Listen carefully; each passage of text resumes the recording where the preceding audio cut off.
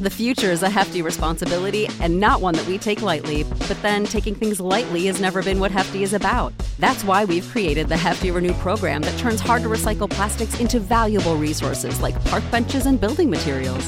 To participate, simply fill up an orange Hefty Renew bag with accepted items, tie it up, and drop it in with your regular recycling. That's it. It's that easy. It's time to rethink recycling with Renew.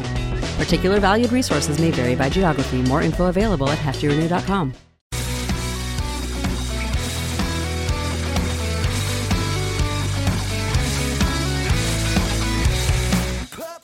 Enjoy the playlist every single weekend on WrestlingInc.com. Enjoy the YouTube channel. Subscribe, comment, do what you got to do. I'm Justin LeBar here in our beautiful Point Park University studios in downtown Pittsburgh for Chair Shot Reality. No Juice Springsteen again, but of course I'm joined by the man who truly counts. That's right. He is the other CSR original down in Fort Lauderdale, Florida. He is Mr. Josh Eisenberg. Josh, how are you? Justin, we lose your hair, we lose Juice, and he's still in Greensboro for Starrcade. What the hell is going on during the holidays? Well, I look bald better than Matt Lauer on camera now these days. I'm the guy that's going to hold the spot. Yeah, and you haven't really been accused of, well, anyway, but speaking of Starrcade, one of the topics this past week was, Starrcade obviously came with positive reviews. A lot of people really enjoyed it, appreciated it, but there was also some anger that Starrcade wasn't aired on the WWE Network. And what people have to understand here is that, this is a glorified house show. If WWE would have flown out and brought all the people necessary to do a WWE quality production, we're talking about all the camera people, the directors, everything, then they would have lost money on this venture. But in this situation, you have what you have to pay the building, you pay the talent, and they got a great gate out of this. This is the best live event, non-televised live event they probably have drawn in quite a while, with the exception of the Madison Square Garden specials and things like that. And plus, look, they also have footage that they shot for this, so they could, release even a behind the scenes if they wanted compilation on the WWE Network. So people have to understand the business aspect. But by the fact that people are getting so riled up, maybe it does offer some possibility for more that WWE could do with it, because I think it is going to be an annual thing. Bash at the Beach, Road Wild, maybe? Maybe. Josh, what we don't have anymore is the Hype Bros. Mojo Rawley turned his back on Zack Ryder. I saw your tweet. You're not going to buy Mojo as a heel, are you? I'm not going to buy Mojo as a heel because he's just it's interesting to me because Mojo Rawley is the type of guy who actually is pretty decent in the ring. He's not bad in the ring. He has a great physique, a good body. He looks like a guy that you would not want to find in a dark alley, okay? But Mojo Rawley has been built ever since he came into NXT as a super overhyped guy. Hype Bros. I get it. But Mojo Rawley doesn't possess the heel characteristics for me that I'm interested in for a successful heel. And a successful heel needs to be a guy that can be dark, that can be ruthless. He doesn't show that to me. Now, if you do a complete 180 with Mojo Rawley's character, maybe it'll work. I mean, he's probably going to be the most naturally booed heel that they have because he's been getting that treatment for the past year. He doesn't – go ahead. Well, no, I was going to say, not to mention, though, if you let Mojo truly be how Mojo is, I mean, I've been around him. He's a very energetic guy, but, like, he kind of almost could have the Enzo effect in the sense of, he's partying with girls, he's hanging out with Rob Gronkowski. I mean, if you really let him turn the volume up on that might be a successful formula. But isn't the volume already turned up now? Like, that's what we are already getting with Mojo Rawley, and they're trying to make him a face to us. Well, he was trying to be a face and trying to energize you to be as hype and be as cool as him. But if he turns the motivation around and just continues to act hype and make sure that he's better than everybody else, maybe that could work. I don't know. But I mean, I'm with you. Yeah. When you think about it, you would naturally put him more as a babyface. But maybe they feel Zack but Ryder here's the thing is. Babyface works better. Yeah, the babyface didn't work out. So I guess what you can say is, well, you know what? Let's try this. Let's see what happens. Make him fresh. Make him interesting. So he has a chance to be different. I just don't think it's going to work because I don't think he fits in anywhere. But anyway, speaking of fitting in, 6 women, 5 of debuting and 1 returning Paige, have debuted on Raw and SmackDown Live, a trio on each show that seems pretty similar each night. Yeah, mirrored storylines here. That's kind of odd. I would understand if they did this leading into Survivor Series where it was, Raw versus SmackDown, so I could see tit for tat having a trio on each show appear. But it's odd timing that they're doing it the way they are. But I'm chalking this up to the fact that we are, we're going into December. I do think we are going to get a women's Royal Rumble. They've really subscribed to the women over the last 18 months. They've had Money in the Bank. They've main evented pay-per-views, Hell in a Cell, etc. So I could see, and prior to these 6 women, prior to this trio, these 2 trios surfacing, if you looked at WWE's active female roster and subtracted the 2 champions, WWE barely had 20 girls that they could put into even a 20-woman Rumble. So you figure now you have a little bit more depth. If they wanted to push to 30, you could include a few NXT girls, maybe a few independent girls that are featured at the Mae Young Classic, maybe a few nostalgia acts like a Trish Stratus. But I think this is definitely ultimately just to beef up their depth chart. Well, and the one thing that I'll say that I do like about this is it's giving fresh faces, obviously, on Monday and Tuesday night. Obviously, I think people are comparing Ruby Riott, Liv Morgan, and Sarah Logan to the B squad because Paige is already established in WWE, and Mandy Rose obviously is, the hot Mandy Rose, and then you also have, Sonya Deville, who's the MMA fighter. But you have the 3 on SmackDown. They could really make a name for themselves if one thing happens. They set up Carmella's cash-in. That's what needs to happen with these 3. Mandy Rose, certainly a Josh Eisenberg special. All day. All right, and finally, final hot topic here. Cody Rhodes and the Young Bucks announcing that they are indeed aiming with the goal of 2018 to put on a show that they are going to fund themselves that's going to sell out at least a 10,000-person venue. Right now, they're supposedly looking at what venue that could be. They've reports, I believe Ryan Satin reporting, Chicago, San Francisco, Ontario, California, among a few cities. Are they going to pull this? Yeah, I think they will pull this off for a few reasons. Cody Rhodes went on record saying this is his first 7-figure year. So Cody Rhodes obviously doesn't really matter. He has money. All these guys have money. I mean, think about it like this. The Young Bucks are probably the most marketable guys outside of WWE, maybe even more than 75% of the WWE roster. They're making their money by being them and by marketing their merchandise in a more unique way than we've ever seen outside of WWE. Cody Rhodes, now, mind you, I like Cody Rhodes. I think he's done so many great things outside of WWE. He's still not a main eventer for me. I'm sorry. He's not this flashy guy in the ring that gets over like, maybe Nakamura in New Japan or AJ Styles after TNA. He's not a guy that has established himself in WWE like a Daniel Bryan who he wants to face. Nevertheless, though, you can't laugh at this because it's a realistic possibility that they're going to fill 10,000 seats. It's going to come off as a success. But is it going to come off as a success if only 10,000 people see it? Well, that's a very good question. Distribution would be a whole other thing, but it's also this day and age, the success is, pack the place with 10,000 people, and then find creative ways to distribute it, whether it's, unique ways via social media. We saw, Tommy Dreamer and House of Hardcore, they're doing some, unique things. I know some independents have got to a point to where you can, you can pay to watch per match. I mean, there's all kinds of different ways they get creative, but you're right. I mean, there's different measurements of what would be success. I can't help but think, though, when Chicago is mentioned as a city and you're trying to find ways to truly move the needle, know that name that people still chant that's from Chicago, maybe this would be the kind of thing that would get him to come out of high. And that will absolutely 100% work for them. I don't necessarily know if Daniel Bryan is the solution, but CM Punk, if you really want to get people talking, if you really want to sell out the arena and you really want to make headlines, CM Punk is the guy. No offense to Daniel Bryan, but that would be genius and it would be an amazing thing to pull off if those 3 guys. A lot of things going on. 2018 is going to be an interesting year in the wrestling world, and we will, of course, cover it all here on Chairshot Rally. WrestlingInc.com, the place you need to go for all of your news every single day. Make sure you, again, subscribe, share, comment, do what you got to do. We got plenty more on this weekend from myself and Mr. Eisenberg. Don't go anywhere.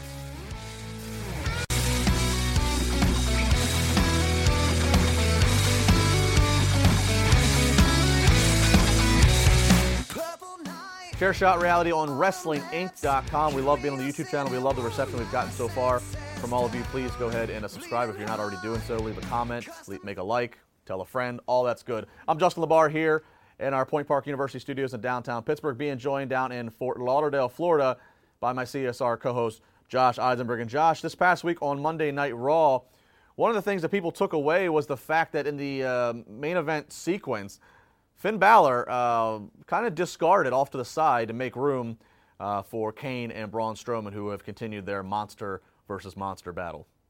I think Finn Balor obviously is looking for a reason to be on the show, to be honest with you. Some of the times, Finn Balor has been a guy that has all the creative ability in the world whenever he becomes the Demon, but pretty generic whenever he's not the Demon. So that's been something that WWE has really struggled with on weekly basis, is making him interesting, just with the leather jacket. But I will say this, Finn Balor has all the talent in the world. People still love him.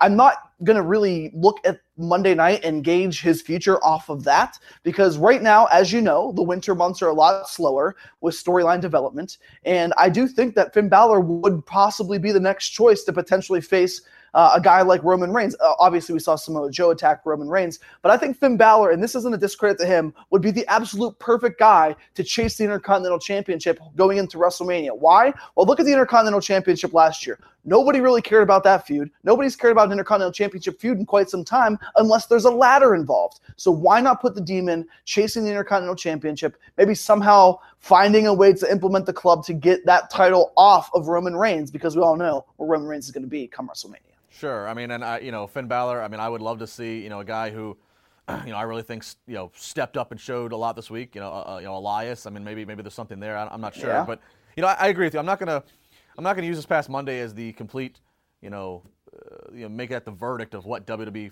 absolutely thinks of Finn Balor, what his future holds. I think we have to remember the big picture here is that, Braun Strowman's a top priority, and while it might be weird to see a 40-something-year-old part-time on the brink of being a politician, Kane, in that main event spot, Kane's there to put Braun over. So, I don't want to freak out like some do, but I do think there's something there to talk about with Finn in the respect of they have put themselves in a unique, maybe even backed into a corner situation. The fact that the Demon, his alter ego gets over as well as it does, and as you said, when he's just the guy popping his collar, no face paint or nothing else, it makes you feel like, okay, well, now we're getting the watered down. Now we're getting just the everyday version. I want to wait till the big fight till I get the Demon. And I think that's going to be something they're going to have to rectify in battle. They're going to have to figure out how do we put value, not to the diehards who love Finn, but again to the little more casual onlooker. How do we make them care about this guy who isn't the biggest? And who... Well, I'll tell you the one thing that they could do with Finn Balor, who isn't the biggest, and to be honest with you, it looks like he actually has gained some weight since his injury. It looks like he's putting on some more muscle. So, obviously the height factor is going to be something for him. I just think that so many fans have this unrealistic expectation that he is the guy to beat Brock Lesnar, when I don't understand why the Finn Balor and Brock Lesnar match is a quote dream match for all these marks out there. Like, do you really want to see a guy who's 200 pounds face a guy who's 290 pounds? And not just talking about weight, because there's been some times where it is believable, but you see Brock Lesnar, and as long as Brock Lesnar's champion, the guys that he should be facing are guys that can go 8 to 10 minutes, not 20 to 25 minutes. There's a place for Brock Lesnar, and there's a place for Finn Balor. Finn Balor is always going to put on good matches. He's always going to put on consistent matches. Brock Lesnar is always going to make you money. It's kind of funny how right now we're almost at 2018. It's kind of like we're reverted back to 1988. Like the 30 years ago, you had the world champion, which was going to make you money, in the Hulk Hogan's, but it wasn't going to be the longest or the most highest quality work rate match. And then you have the Intercontinental, where you can try to rely on some more work rate. And as you're saying, if you put Finn and guys like that in the Intercontinental picture, it would be a similar formula that's been proven to work for WWE. So it'll be very interesting to see how come Rumble, and then Rumble after that, then Road to Mania, where Finn is placed and booked. Right now, kind of floating out there. But as you said, December, winter months, always a trick for WWE creative staff. We still got more to come, as we still have to talk about Matt Hardy. Is he woken? Is he broken? What the hell's going on? And plus, Brock Lesnar, as Josh mentioned, who is the next opponent for Brock Lesnar? We think we know where he's going to be at for WrestleMania, but we still have Royal Rumble on the way. So who is left that could be a viable Royal Rumble opponent for Brock Lesnar? We'll talk about all that still coming up here on Wrestling Inc.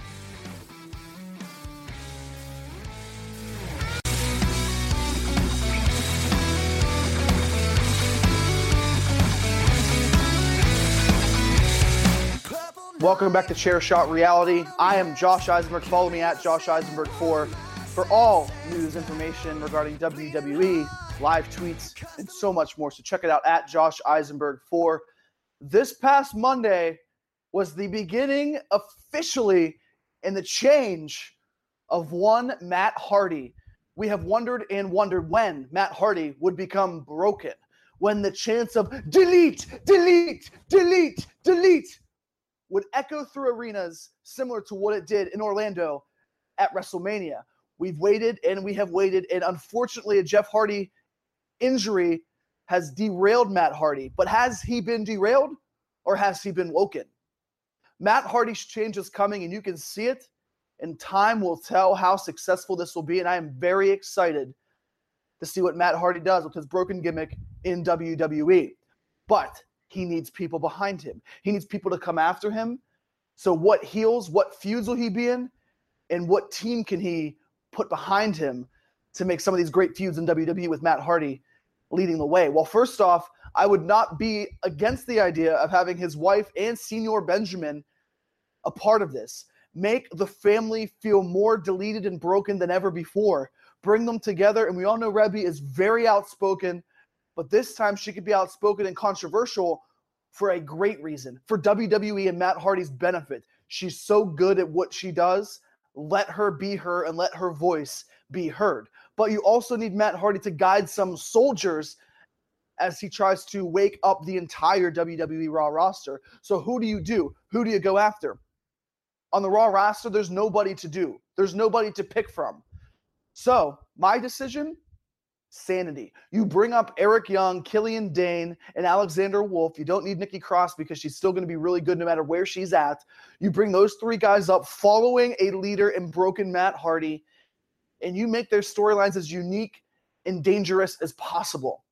Matt Hardy is a born leader. He is a born spokesman on the mic, and the other three guys can follow in the footsteps of one Matt Hardy. Now, don't make it the Wyatt Family 2.0. You do not need that, but you need something unique, something more different.